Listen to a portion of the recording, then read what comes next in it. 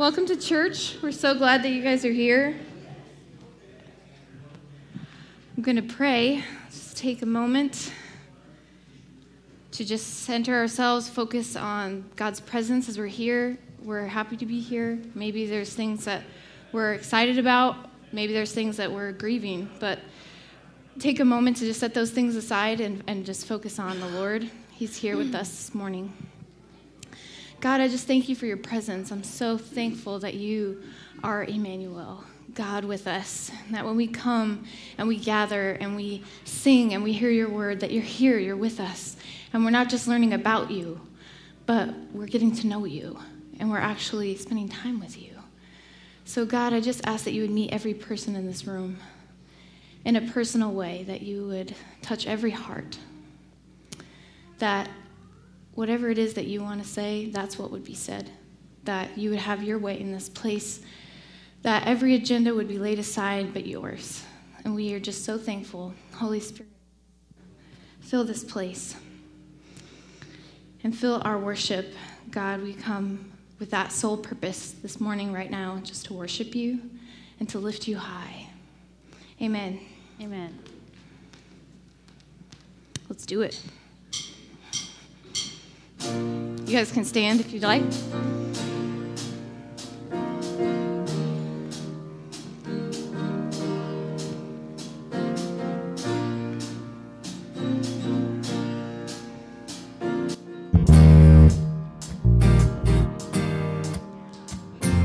We worship the God who was. We worship the God who is. We worship the God who evermore will be.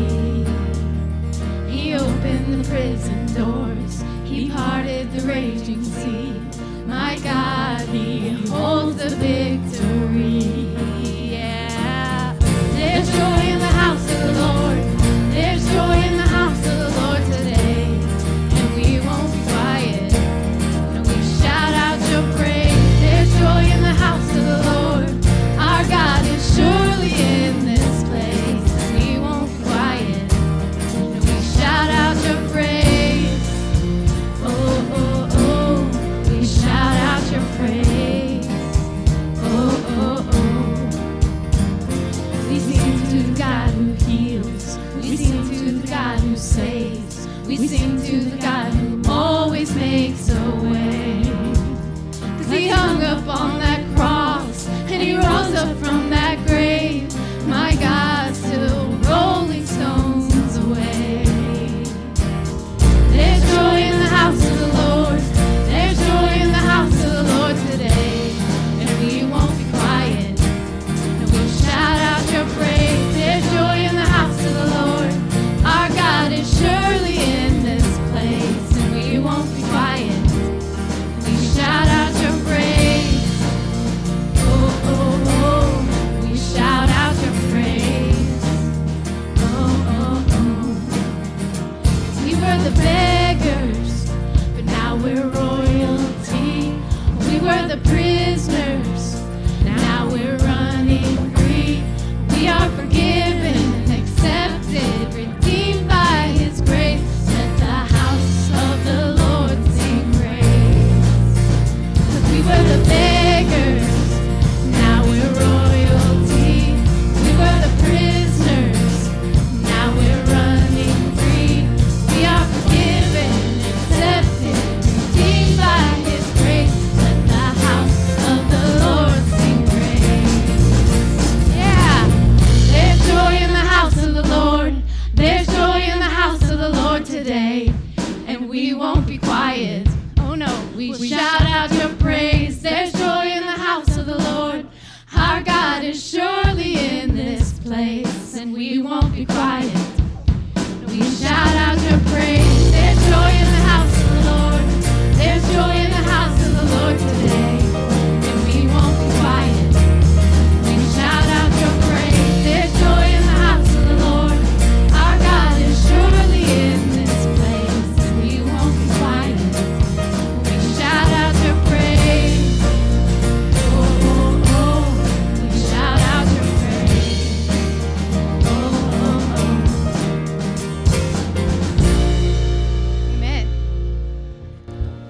little out of breath now. That was very exciting. I'm going to read this passage to us this morning. Hear the word of the Lord. John 15, verse 5 through 9. Jesus is speaking here. He says, I am the vine, and you are the branches.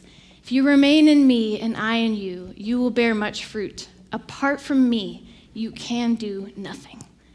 If you do not remain in me, you are like a branch that is thrown away and withers. Such branches are picked up, thrown into the fire, and burned. If you remain in me and my words remain in you, ask whatever you wish, and it will be done for you. This is to my Father's glory, that you bear much fruit, showing yourselves to be my disciples. As the Father has loved me, so I have loved you. Now remain in my love. Amen. We're going to sing about it, of course.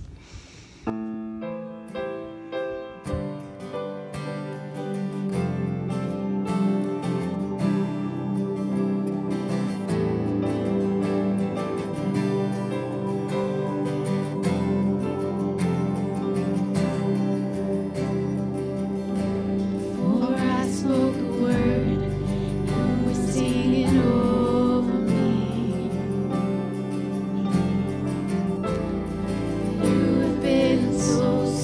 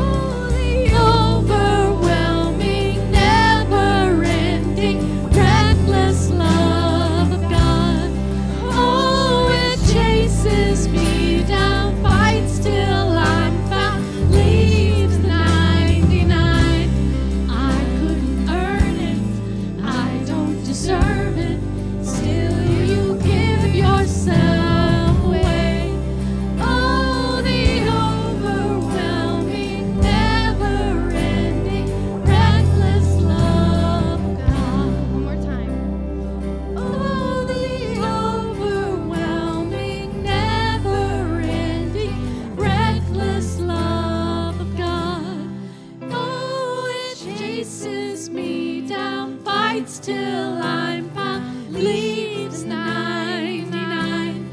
I couldn't earn it, I don't deserve it. Still you give yourself away. Oh, the overwhelming, never-ending, reckless love of God.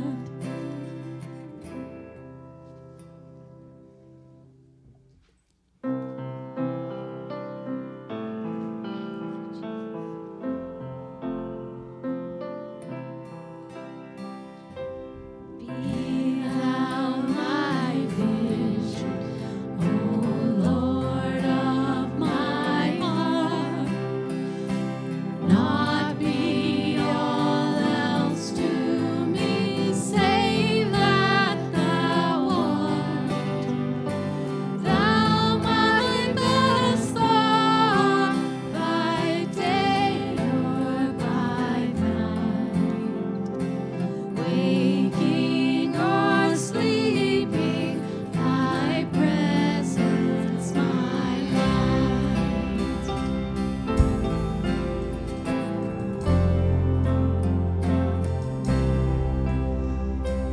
Be thou my wisdom, and thou my true word. I ever with thee, and thou with me, Lord. Thou my great Father, and I thy true Son. Thou with me dwelling, and I with thee one.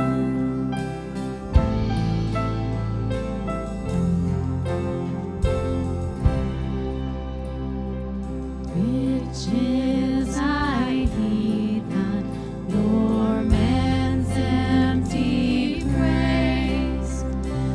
Thou mine inheritance, now and always. Thou and thou only, be first in my heart. My King of heaven, my treasure thou art. God be my everything, be my delight. Be Jesus my glory, my soul satisfied. God be my everything, be my delight. Be Jesus my glory, my soul satisfied. High King of heaven, my victory won. May I reach heaven's joys, O bright heaven's sun.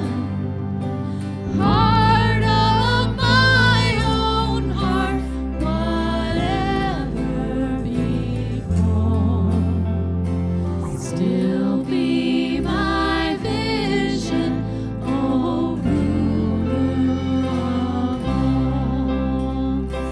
God be my everything, be my delight. Be Jesus my glory, my soul satisfied. God be my everything, be my delight. Jesus my glory, my soul satisfied. Be thou my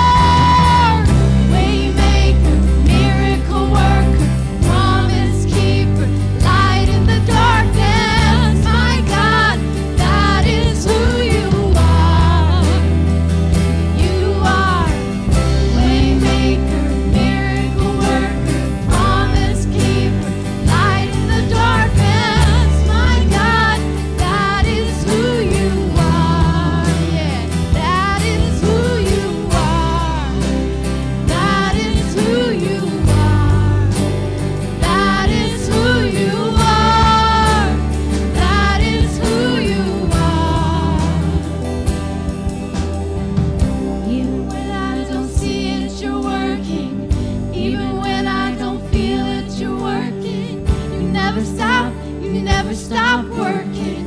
You never stop working. Even when I don't see it, you're working. Even when I don't feel it, you're working. You never stop working. You never stop working. Even when I don't see it, you're working. Even when I don't feel it, you're working. You never stop working. You never stop, clear my faith. Even when I don't see it, you're working. Even when I don't feel it, you're working. You never stop working. You never stop working. Waymaker, miracle worker, promise keeper, light in the darkness. My God, that is who you are. You are waymaker, miracle worker, promise keeper, light in the darkness. My God, that is who you are. Sing that again. You are waymaker, miracle worker, promise keeper, light in the darkness. My God, that is who you are. You are waymaker, miracle worker, promise keeper, light in the darkness. My God, that is who you are. Worship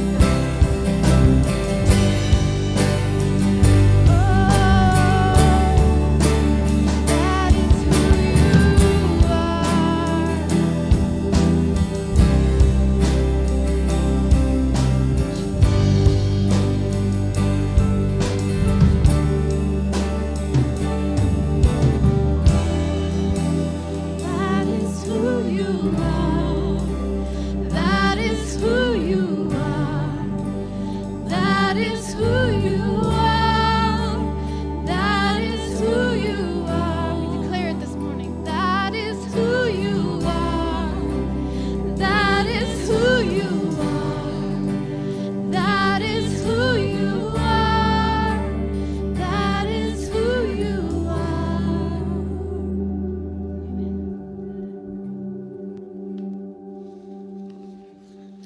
Amen. You may be seated.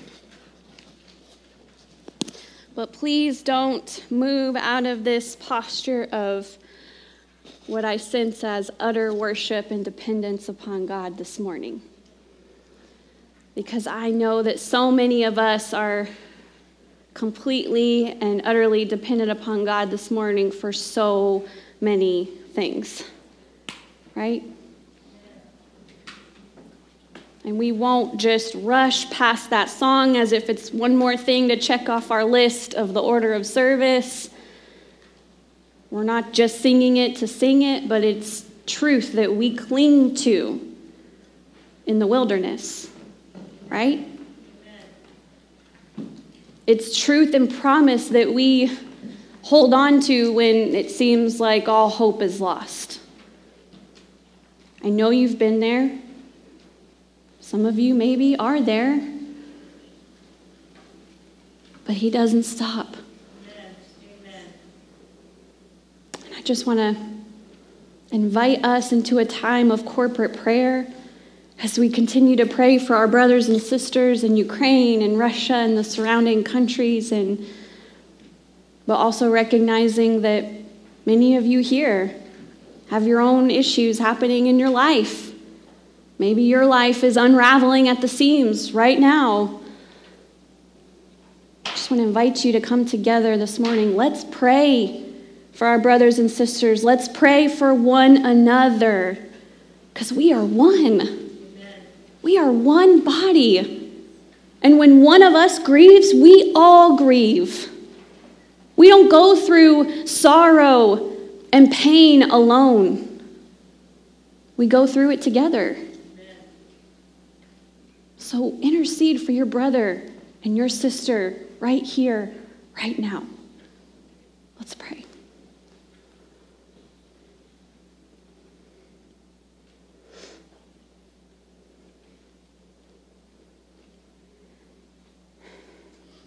God, we are overwhelmed as we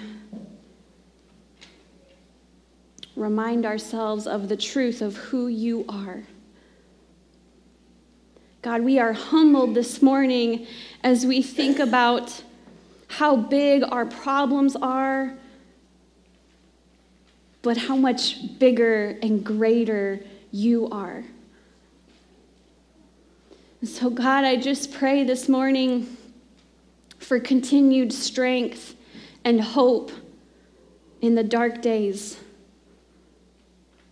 God, we come together this morning as one body, as one people. We belong to one another. And so, God, we recognize the hurt and the pain that is going on in the world with our brothers and sisters that are clear across the world. But, God, we feel their pain. We don't understand their pain firsthand, but we feel it, we sense it, we carry it, we grieve because of it. God, we don't carry on as if everything is fine, as if everything is normal, but God, we stop in our tracks and we fall to our knees and we call upon you once again. You, way maker. You make a way when there is no other way. God, you are a miracle worker, and maybe some of us in this room, maybe, God, we are desperate for a miracle.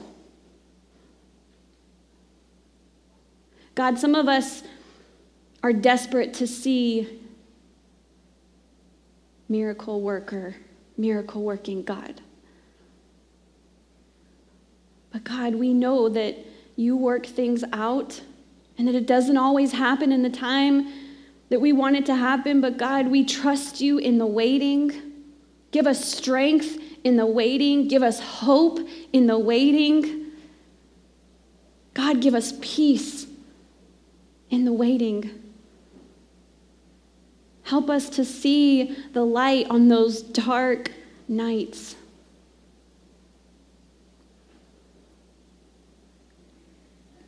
God, we thank you for being a God who sustains us even on the darkest days.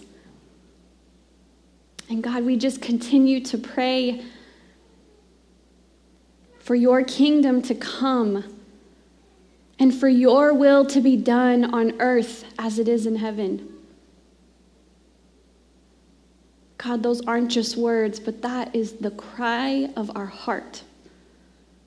That is the collective cry of our hearts this morning. God, we pray for peace. Peace when it doesn't seem possible. God, we pray for your justice and mercy. And God, we wait, full of hope, and faithfully we wait for you to do a new thing.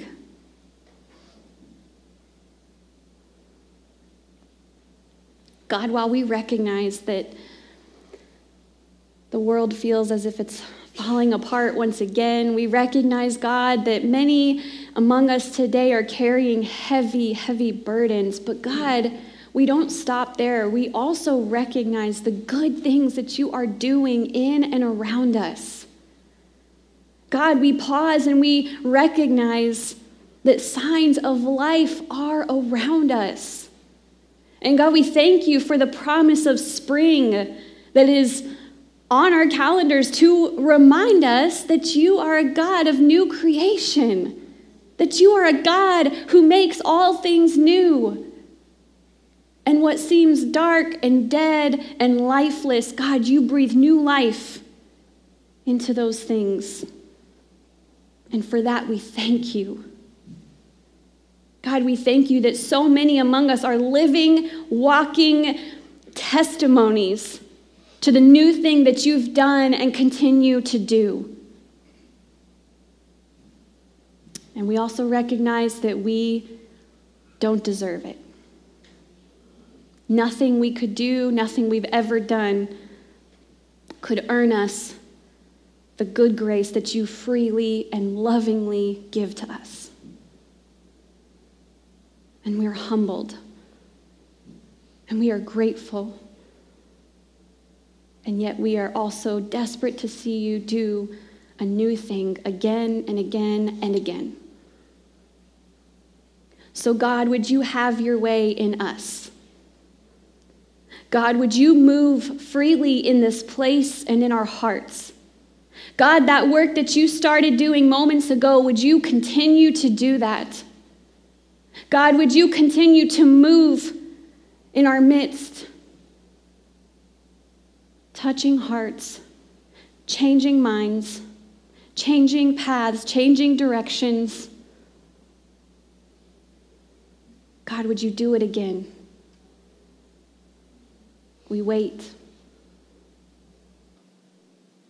We wait for you, Lord. God, we love you. We thank you.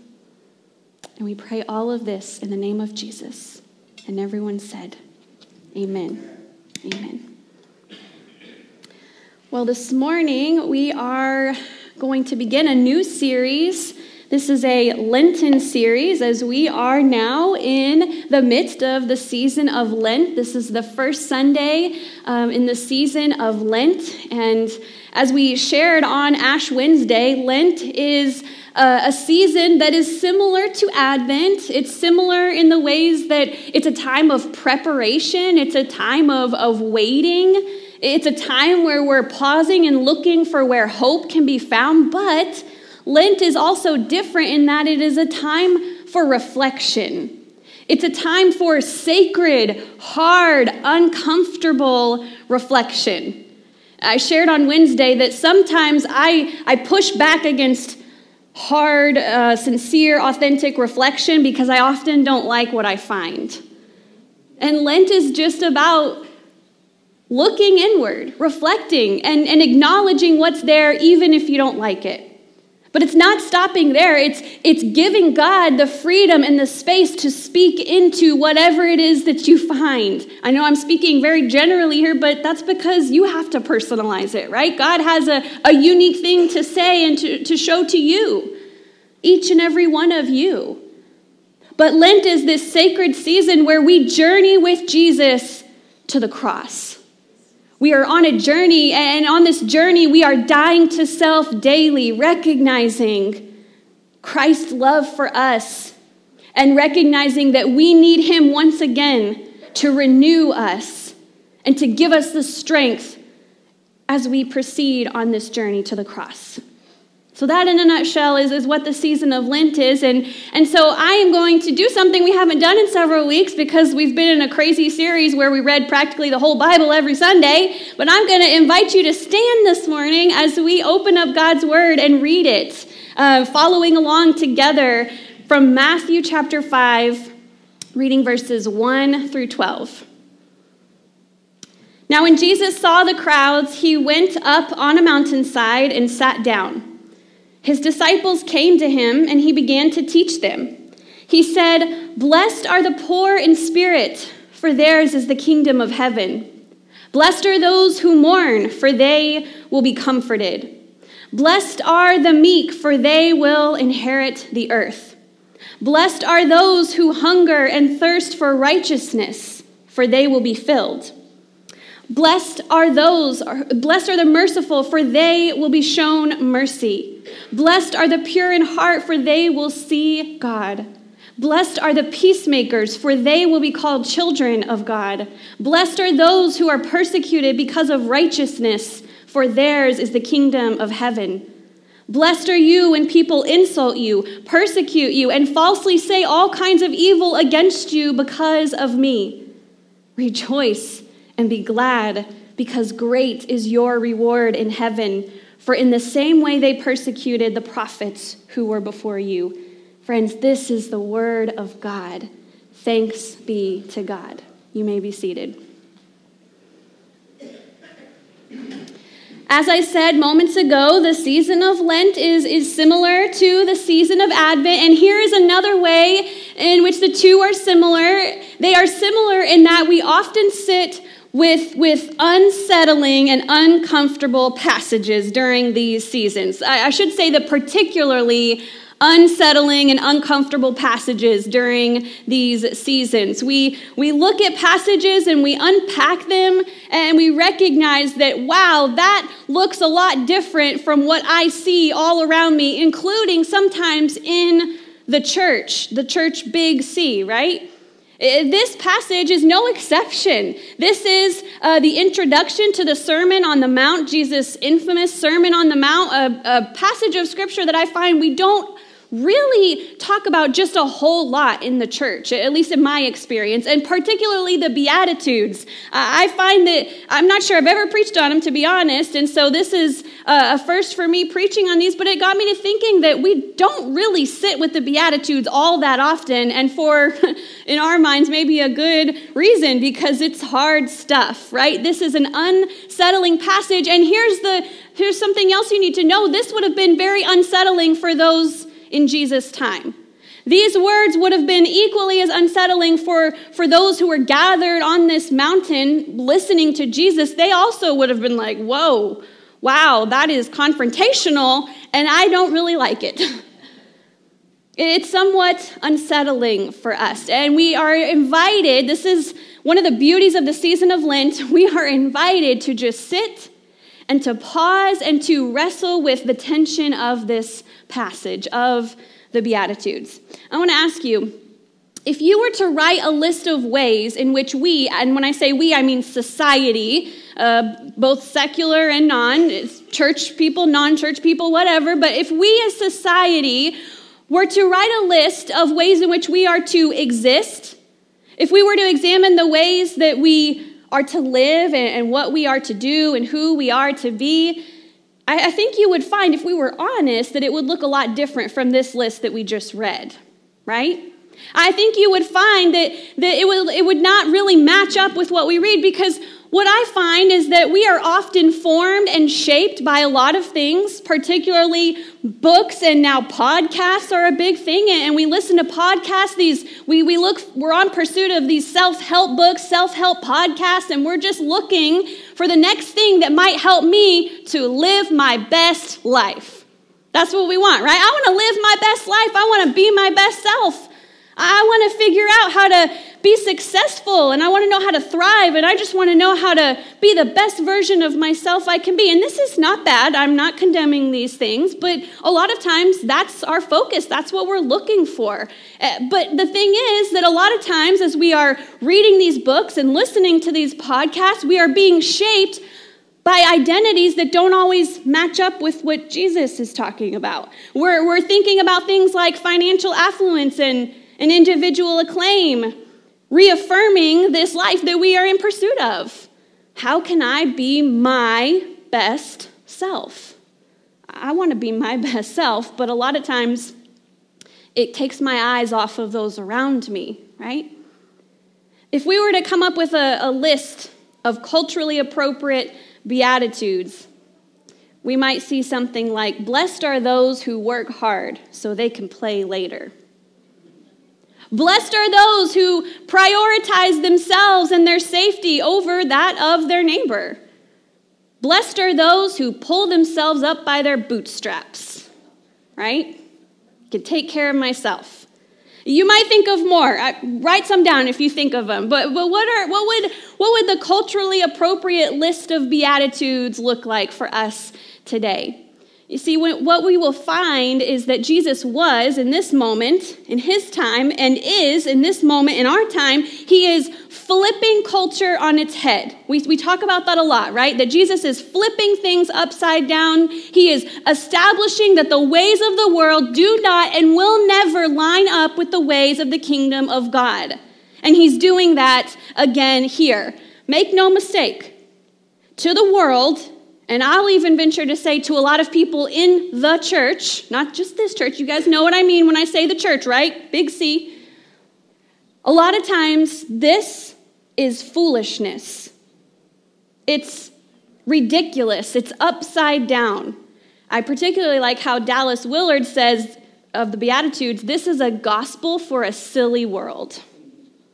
Because that's what people really think a lot of times, if they're honest. What we're going to be doing is we're going to be looking at the Beatitudes in two parts. We're going to look at just a few of them today, and then we're going to continue on next week. But today's focus is more on God's grace. Today we're going to focus on God's grace and what God says and thinks of those who are poor in spirit, those who are mourning, those who are meek. And next week it's going to be kind of a response as this is who God is and this is God's grace. Now look at yourselves and identify what you are and who you are in response. So today we're really just going to focus on verses 3 through 5. And I just want to read them again really quickly so they're fresh in your mind. Jesus says, "Blessed are the poor in spirit, for theirs is the kingdom of heaven. Blessed are those who mourn, for they will be comforted. Blessed are the meek, for they will inherit the earth." I think we first need to establish what Jesus means by this word blessed, and that is not an easy task. Every time I do some studying into the Beatitudes and I'm heavily leaning on scholars, I find that they are even so divided and sometimes unsure of what this word blessed really means. And you'll see a lot of different translations say different things, and it's challenging for a reason. But I want to stop there before we get too far and think about, what do you think of when you hear the word blessed? When you think, oh, I am so blessed, or oh, they are so blessed, what comes to mind? I could not help myself, but when I was thinking about this week, I couldn't help but think back to 2014 when there was a trending hashtag going around on social media for a very long time. If you don't know what a hashtag is, we can talk about it later. But this hashtag on social media was hashtag blessed. And I don't know, millennials, maybe? We saw this everywhere. I don't know if you did, but we saw this everywhere. I probably did my own silly hashtag blessed. But we saw this everywhere, and I found a hilarious article this week that someone wrote during 2014, and in the article they said, "Here are some ways that God has touched my social network over the past few months. He helped a friend get accepted into grad school. She was hashtag blessed to be there. He made it possible for a yoga instructor's Caribbean spa retreat. She was hashtag blessed to be teaching in paradise. He helped a new mom outfit her infant in a tiny designer frock. Hashtag blessed baby. He graced someone with at least 57 Facebook wall postings about her birthday, and she said, so hashtag blessed for all the love, she wrote to her 900-something Facebook friends. A quick search of hashtag blessed on social media will just really help you understand what we think of when we think of the word blessed. And I'm not saying there's anything wrong with these things, or I'm not even going to argue that, oh, those people aren't blessed. Like, that's not what I'm trying to do. But a lot of times when we think of this word blessed, we only have certain things attached to this word. Things like success, maybe some wealth and prosperity, good health, great, perfect family, great friends, right? Like all positive, good things. And again, I'm not saying that you're not blessed if you have those things. I will stand before you and say, I am blessed, friends. I am blessed with the family I have and this amazing church that I get to serve in. And there are lots of reasons why I consider myself blessed. But sometimes I wonder if we stop at those things and we recognize that that doesn't exactly match up with what Jesus is talking about. Do you see the difference? Because Jesus is talking about things that are much opposite from prosperity, health, and family. Jesus goes against the grain. And listen, here's what Jesus is doing. He goes against the grain, and he's making space for those whose society would normally say, you are not blessed, who our society would say, well, by all of these measurements, you're not blessed. And Jesus is going against the grain, and he makes space for those who really have no reason to claim this blessed status. He makes a way. Jesus makes a way for blessing to be extended to not just those who are well-educated, those who have a perfect family, those who check off all the religious boxes, those who have the right friends. But Jesus extends blessings to those whom society might feel sorry for, those whom society might pity. I really love how Scott McKnight says it. He says, Jesus blesses those whom no one else has blessed. Sit with that for a minute. Jesus blesses those whom no one else blessed. Let's unpack this for just a minute with each of these three Beatitudes that we see in verses 3 through 5. Jesus says, again, very opposite from what we might normally think of when we think of blessed, if we're just being honest. Jesus says, blessed are the poor in spirit. When we might think of the wealthy are blessed and those who seem to have it all are blessed, Jesus has something very different in mind. Jesus has in mind those who are economically disadvantaged. Jesus says, you have the ability to be blessed. I'm extending blessings to you. Jesus also has in mind those who have a deep spiritual hunger.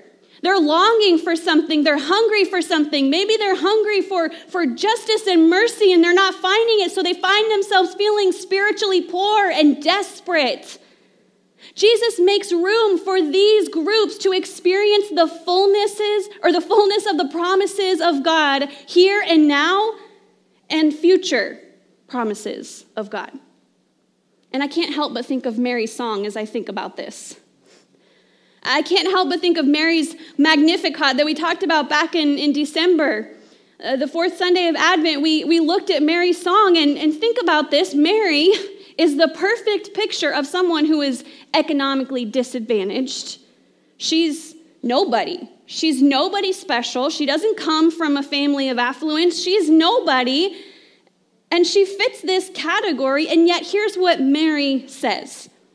Mary says in Luke 1, my soul magnifies the Lord, and my spirit rejoices in God, my Savior, for he has been mindful of the humble state of his servant, and from now on all generations will call me blessed. Blessed? Mary, blessed? This young female in an ancient culture, this young, poor, uneducated female is going to be called blessed? Not only that, this young, uneducated female who is now miraculously with child, and she may or may not have a fiance when this thing is said and done at this point. That's blessed? What? She goes on to say, he has filled the hungry with good things, but he has sent the rich away empty. Do you see the contrast here? Do you see the tension here? Because we're reminded that if the Beatitudes are about cultural reversal, then the antithesis of poor in spirit is the rich oppressor, or the proud, those who lord over the small people, the little people, the unimportant people, the insignificant people. Jesus goes on to say, blessed are those who mourn. In other words, another way that we can understand this, I think it was in our Lenten devotional that I read this, but I think he talked about how another way you could understand this is congratulations. Anybody read that this morning? I think that was where that came from, but it was like, congratulations if you're mourning. That's another way you could understand, and that sounds crazy, right? You would never walk up to somebody who is mourning, who is grieving, and say, congratulations, you're sad. But Jesus is saying that. Blessed are those, blessings to those who mourn, those who lament, those who feel guilt, those who grieve tragedies and injustices and death, those who are brokenhearted, blessing to those experiencing unspeakable pain. This declaration has in mind those who cry out things like, how long, O Lord? We see this is a form of lament, and we see this all throughout the Psalms. We see it in many places in Scripture, but particularly we see this a lot in the book of Psalms. Those who say things and cry out things like, how long, O Lord? How long, O Lord, until we, the exiled, will be rescued? God, you've made your point. We have paid the price. We have wandered. We have repented. When will you relent? When will we be rescued? How long until you remember us? How long, O Lord, until our enemies are defeated? How long, O God, until you have compassion? How much longer, God, must we cry for help? How about this? How long, O Lord, until war is over? Until this war is over. How long, O Lord? How many people have to lose their lives? How long, oh God, until we see justice and mercy? These are the cries that I think we have today, if we think about what's going on right now. This is what it looks like to mourn, and this is who Jesus is talking to. It's also appropriate to ask, what is it that we are mourning? That's an appropriate question to ask. If we're going to consider who Jesus is talking to, you really have to ask, well, what is it that you are mourning? Are you mourning that you don't have more in life? Are you mourning over the things that will fade and pass away? What is it that you're mourning over? Another way of asking this question is, are we, the church, because this is a collective thing, we're one, right? Are we mourning and lamenting the things that God would be mourning and lamenting? Are we mourning the sins, the injustices? Are we mourning over the lack of love, the lack of peace, the lack of holiness? Are we mourning over these things? Because this is what we should be mourning. These are the things that ought to grieve our hearts. These are the things that we ought to long for if they're not seen or experienced. But Jesus promises that those who are mourning, that God will comfort them by satisfying their hearts. That they can anchor their hope in God's goodness and faithfulness and justice because he's not finished yet. And it might seem like he's gone. It might seem like he's left you in exile and he's never coming back. The van is gone and it's never coming back. But no, God says no. And Jesus goes on to say, blessed are the meek. In other words, blessed are the humble. Blessed are the gentle. Blessed are the nobodies. Blessed are those who are no one special. Blessed are those who don't walk around feeling proud and mighty. Blessed are those who don't go looking for revenge, but those who wait on the Lord and look for the well-being of others in the meantime. I don't like that. I don't like that. I want to see justice now and revenge now, and I want to see this happen now. Friends, I have a word for you that the meek, they're not like the zealots. The zealots take what they want and what they think they should see by force, and they do so in the name of doing good. But that's not what Jesus is talking about. Remember, part of the season of Lent as we journey to the cross, we're going to get to that place where Jesus is going to come into the town and people are going to see him and they're going to be like, wait a minute, that's not who I was expecting, right? We have to remember that people were expecting a militant warrior king, right? That's who they thought Jesus would be, a militant warrior king who would take things by force. But that's not who he is. In fact, if we recall Matthew 11:29, Jesus reminds us who he is, and this is who we ought to be in response. Jesus says he is gentle and humble at heart, and the language is the same. The word for gentle and meek, it's the same word. Scott McKnight says, the meek, this is hard, just warning you, the meek choose to absorb unjust conditions in a form of nonviolent, non-retaliatory resistance that creates a calm, countercultural community of love, justice, and peace. And I gotta say, many of us don't like that. Many Christians don't like that. And as a pastor who just tries to learn and take the posture of learning and reading and listening, we see that Christians will go out of their way to avoid the teachings of Jesus here. that says, no, no, no, you're to be meek, gentle, humble. Don't take it by force. We totally skirt around this, and we find other places in Scripture that tell us or make us feel good about, no, this is, we're to be strong and powerful and militant. And I'm just here to tell you, that's not what I'm getting from this. Scott McKnight, clearly read a lot of McKnight this week. Scott McKnight sums up these first three Beatitudes. He says it so well. He says, if we put these first three Beatitudes together, we find Jesus blessing the oppressed and the poor for their powerful trust in God, for their willingness to wait on God for justice in the kingdom, and for their devotion that runs so deep that they mourn over the condition of Israel and they implicate themselves in the causes of that condition. These are the sorts of people, not the typical ones, that are and will be in the kingdom. We're talking about these are the ones who will experience the kingdom of God. We can't help but read these Beatitudes, this hard word, and we want the good news. What's the good news? What are these promised? What are those who are mourning promised? What are those who are poor in spirit promised? What are those who are meek promised? What's in it for them? What's the promise here?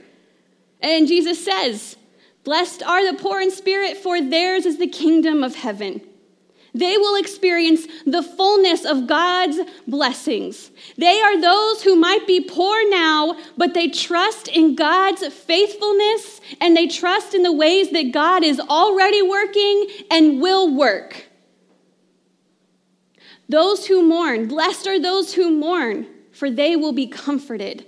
In other words, God will comfort them by satisfying the longing of their hearts. That means that God sees the longing of our hearts. As long as what we are mourning for or over matches what God would be mourning over, God sees that, and God will comfort by satisfying the longing of your hearts. And those who are mourning, they are reminded of God's faithfulness and God's final word, and they anchor their hope in what God will do. And that empowers the mourner to carry on faithfully, not to give up hope, but they now have a spirit-filled hope that helps them to carry on.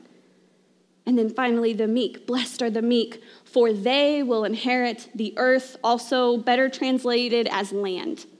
And here's what's interesting about that. See, that brings to mind promises of Genesis 12, when God promised Abram, right? I will make you into a great nation, and I will bless all people through you, all the people in your land. I'm going to give that to you, Abram. That's going to be yours. I'm going to bless everyone through you. That's who God gives the land to. Not the zealots, sorry, but that should be in our mind. The zealots, they protect their land by force. They're violent and they do unspeakable things in the name of doing good to protect their land. But Jesus says, no, it's the meek who will inherit the land. So what's the message for us? I'm going to confess something to you today. After coming away from a pretty practical sermon series where the practical applications were just too many to list every week, even though I did it anyways, right? We did it anyways, but I have to confess to you that as I was thinking about the practical implications or applications for us, it was really difficult because I'm considering the implications for the original audience, for those who Jesus was speaking directly to, and I'm thinking about how counter-cultural this message is, and that just makes it difficult to say, here are the practical applications for this message.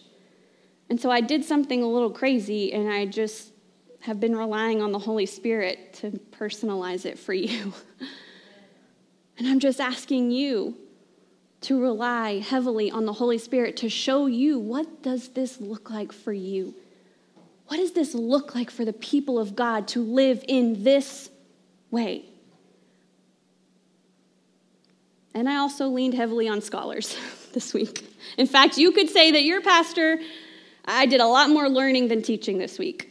Half of this thing is quoted from Scott McKnight. So I just did a lot of learning this week, and I'm kind of learning along with you all. But here's one thing. When it's all said and done, here's one thing that I really thought we ought to take away this morning. And that is that, see, one of the meanings behind this word Beatitudes, one of the meanings that we can receive is that this is a way of being. This is not a to-do list. You shouldn't leave here and say, okay, now how can I be poor? How can I mourn? I need to mourn more. How can I mourn? This is not a to-do list. I'm not handing you a to-do list, but this is a way of being. This is a way of being right here, right now. And this is not just about a someday kingdom, a kingdom that's far off and we're just going to wait. We're just going to hunker down and wait. But this is about experiencing the realities and the goodness of the kingdom of God right here, right now. Not just about waiting for that to come someday. Also, the Beatitudes, they're not just about feeling good, but they're about being the good. This is how we are to be in the world right now. This is what it looks like for us, for Christians, for followers of Jesus. Don't let this be lost on you that the Sermon on the Mount is a pivotal moment. We ought to pay attention to it, right? And this is how Jesus kicks it off. It's hard, it's uncomfortable, it confronts a lot of things, but this is how Jesus kicks off the Sermon on the Mount. We ought to pay attention to this while recognizing that the world has its own Beatitudes, right? The world has its own way of being and existing. The world has its own ideas of what it looks like to be blessed, to be #blessed, and that's fine. But we are to live differently.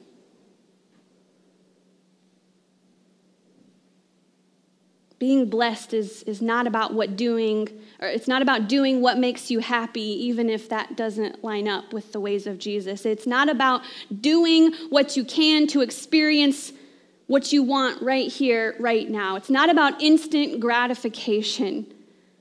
It's not about power and money and violence and control.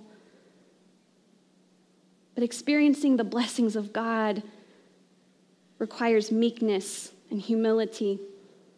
It's peacekeeping.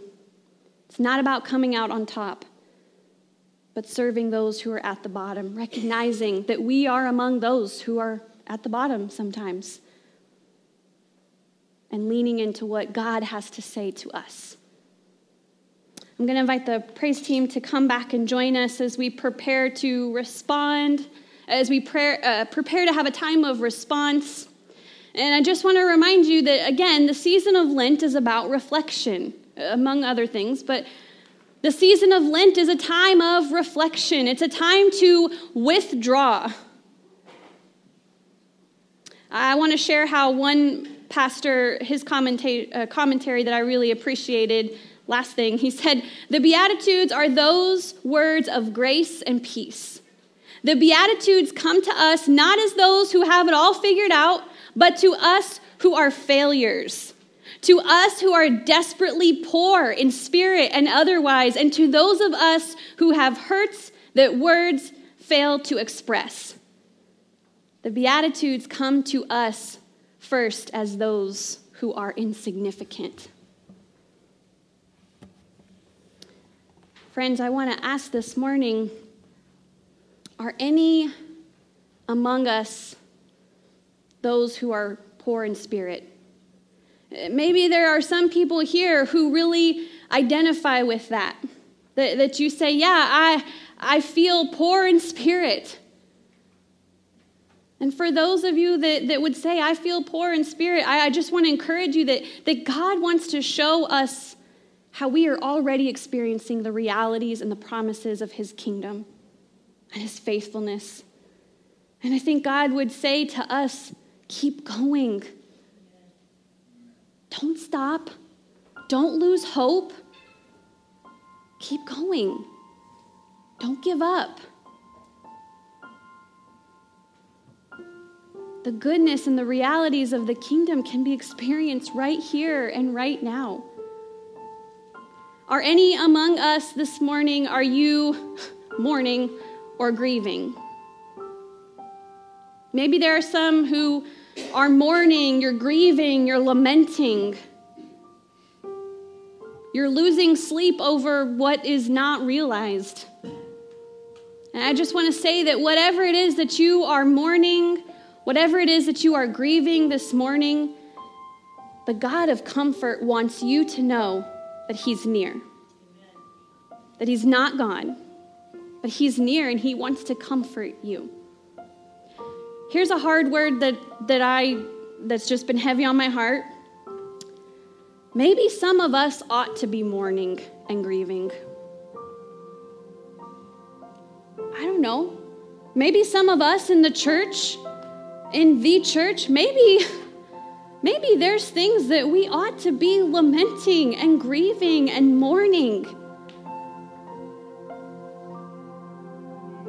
Maybe there's sin that needs to be acknowledged, whether that's something we've done or something we haven't done. Search your heart. Is that you? Is that us?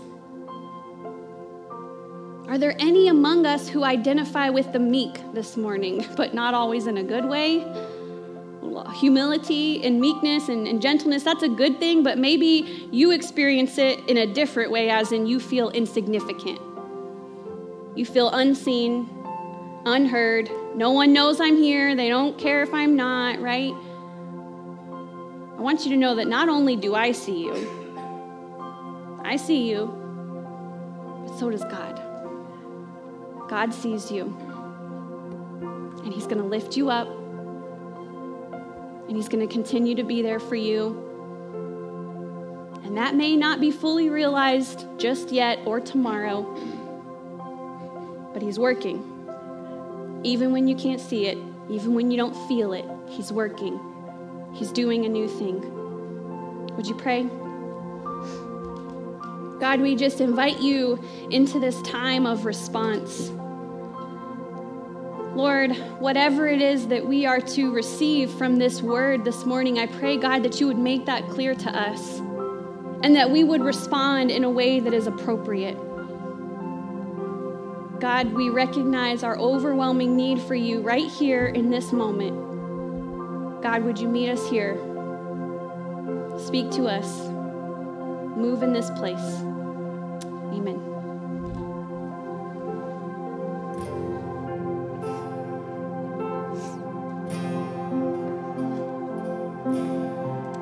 As we prepare to sing this song, you guys are going to get used to me and my unceremoniousness eventually. I'm going to need this. So I just wanted to share something as Pastor Nicole was speaking that I just thought was such a beautiful, practical example of this idea of being blessed along with in the tension of something negative, and specifically with mourning. I know a lot of you guys get the emails with the prayer requests, so you've seen this, and I just wanted to point this out because it's something that I shared earlier in the week that I'm trying not to cry. My brother's family on his wife's side lost somebody just really suddenly. And when I saw it was his father-in-law, and when I saw what his mother-in-law wrote to let people know that this was coming because they were taking him off of life support, it blew my mind. And among other things, she kind of closed just by saying, "Celebrate with us as heaven receives its servant home."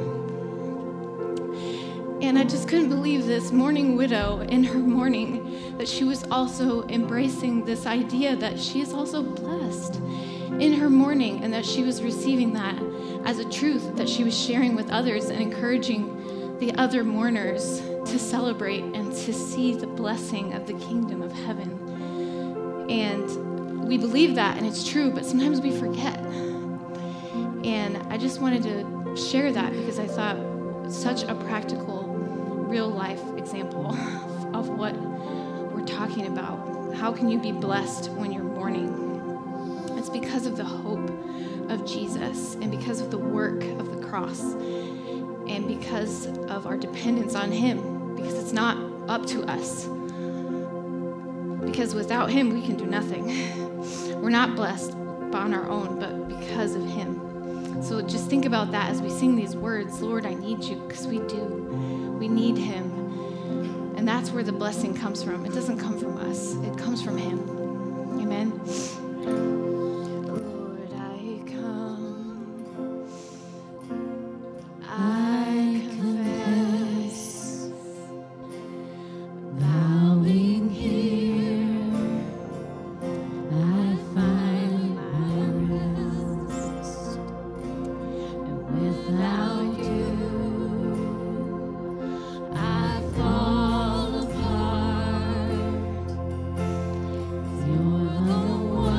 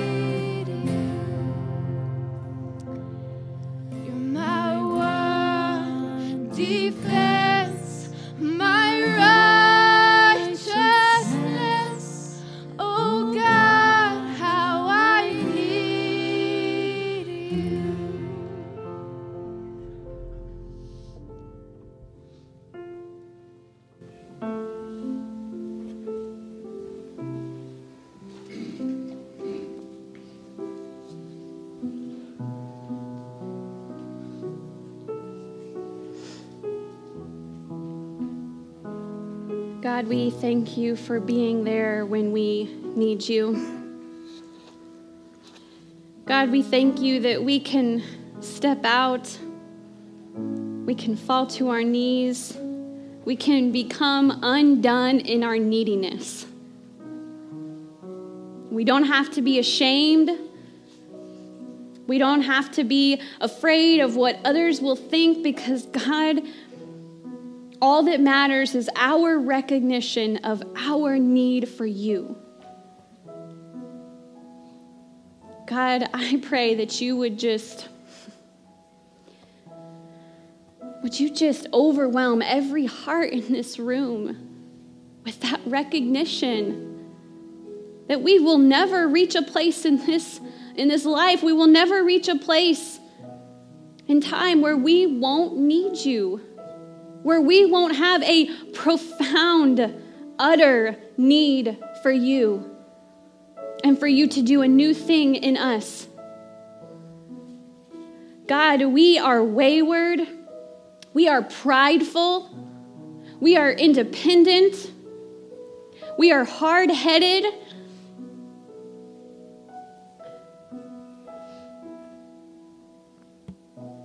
And God, sometimes we think that we are just fine.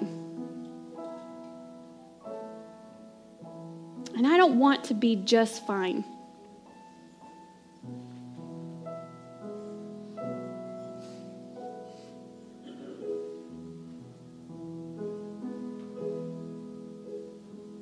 God, I want to live in the fullness of your love and in the fullness of your glory. God, I don't want us to just barely get by and be fine, but I want us to thrive. God, I want us to live in the fullness of your kingdom right here, right now.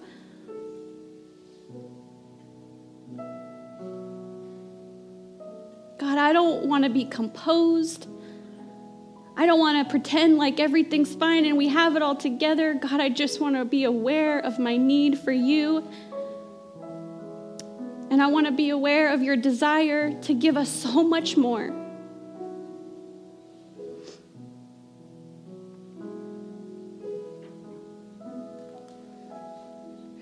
So God, I just pray that you would continue to speak to us.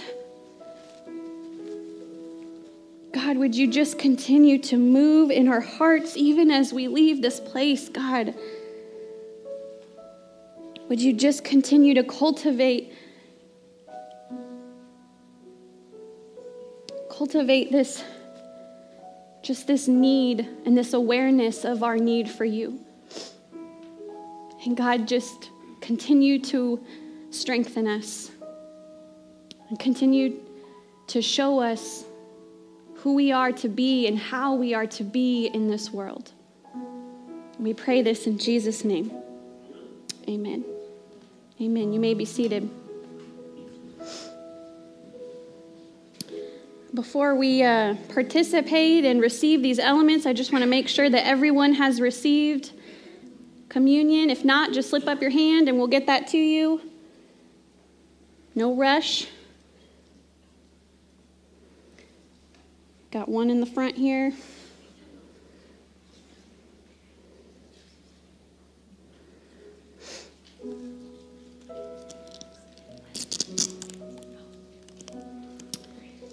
I heard a pastor say recently, speaking of communion, I really appreciated what he said, that this bread and this cup, that this is our tangible hope. This is hope that we can touch. This is hope that we can taste. And that is not a small, insignificant thing. And I hope that when you come to this table, and by the way, all are invited and welcome to this table. If you recognize your need for grace, then you're invited. This table is for you. Not only is this table for you, but Jesus delights in sharing this meal with you. But let it not be lost on us that when we take this bread and drink this cup, that we are eating and drinking hope of what is to come. Hope of what is and what God is doing, but hope of what God will do. Friends, these are the gifts of God that are meant for you, the people of God. There's a reason we don't do this alone. There's a reason that you don't just take communion at home by yourself whenever you want, because when you come to this table with others, look around the room. Would you just look around? Look around the room. I know that's awkward and weird. Why are we looking around the room when we're just wanting to take communion? But you're at this table with other people. It's not just you. It doesn't all hang on you, on your shoulders. Amen? But we receive this hope together. And this bread and this cup forms and shapes us to be who God has called us to be. And so, Lord, we thank you for these gifts. We thank you, oh God, for inviting us to your table. God, we pray that as we receive this bread and this cup, we pray, God, that in the mysterious way that you do this, that you would renew and refill us. In Jesus' name, amen. On the night our Lord was betrayed, he took the bread, and he blessed it, and he broke it, and he gave it to the disciples, saying, "This is my body, and it's broken for you. Take and eat in remembrance of me." Take and eat and be grateful.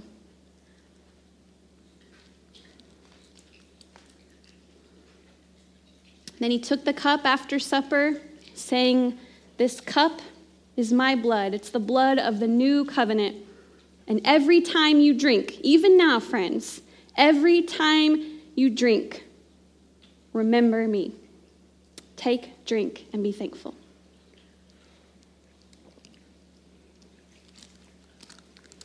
We're going to try something new today. We've been talking about how after communion, after we receive and just as we seek to recognize what we've just been given in the bread and in the cup, that we would like to sing the doxology. And if you're not familiar with the doxology, the word doxology literally means praise to God. And so this is just our way of saying thank you, God, for these gifts. And we pause and we recognize his goodness. So we invite you to sing this with us.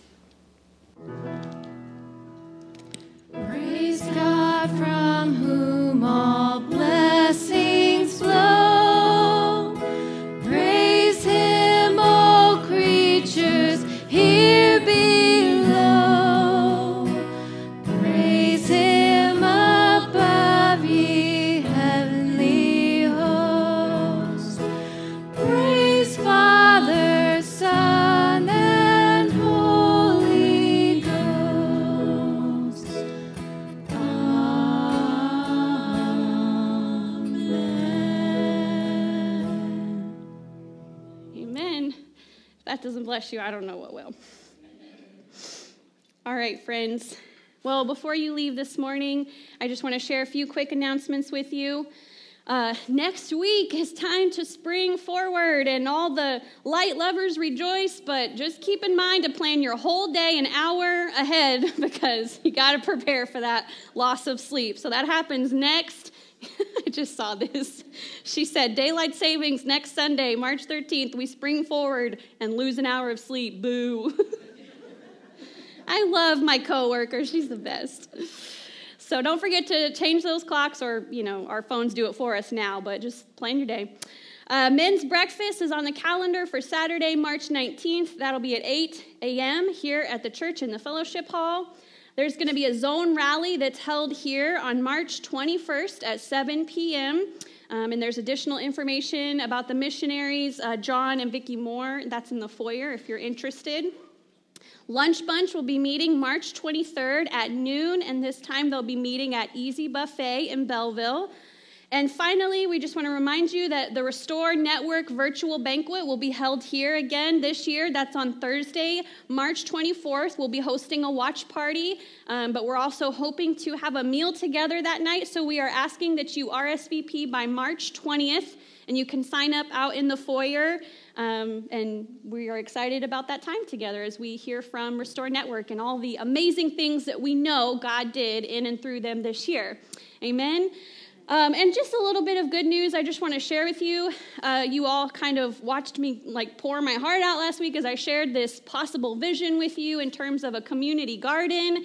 And I just shared with you kind of what the leadership of the church is thinking, that this could be something that could be a good thing that we do. And we were just asking God to bless that and to just show us. And I'm just happy to tell you that I have a fantastic person who stepped up to the plate and said, I'll lead this thing, and I'll lead it with great and excellent detail. So thank you to Craig Weiss, who was probably watching at home this morning, and he's willing to lead that up for us. I'll share more updates with you later, what that means and what's next, but praise God, amen, that we brought this thing before him and said, Lord, would you bless this, maybe, please, possibly? And he says, of course, he already was working in that. So just wanted to share that with you, a little update, and I will invite you to stand now at this time as I give you this benediction.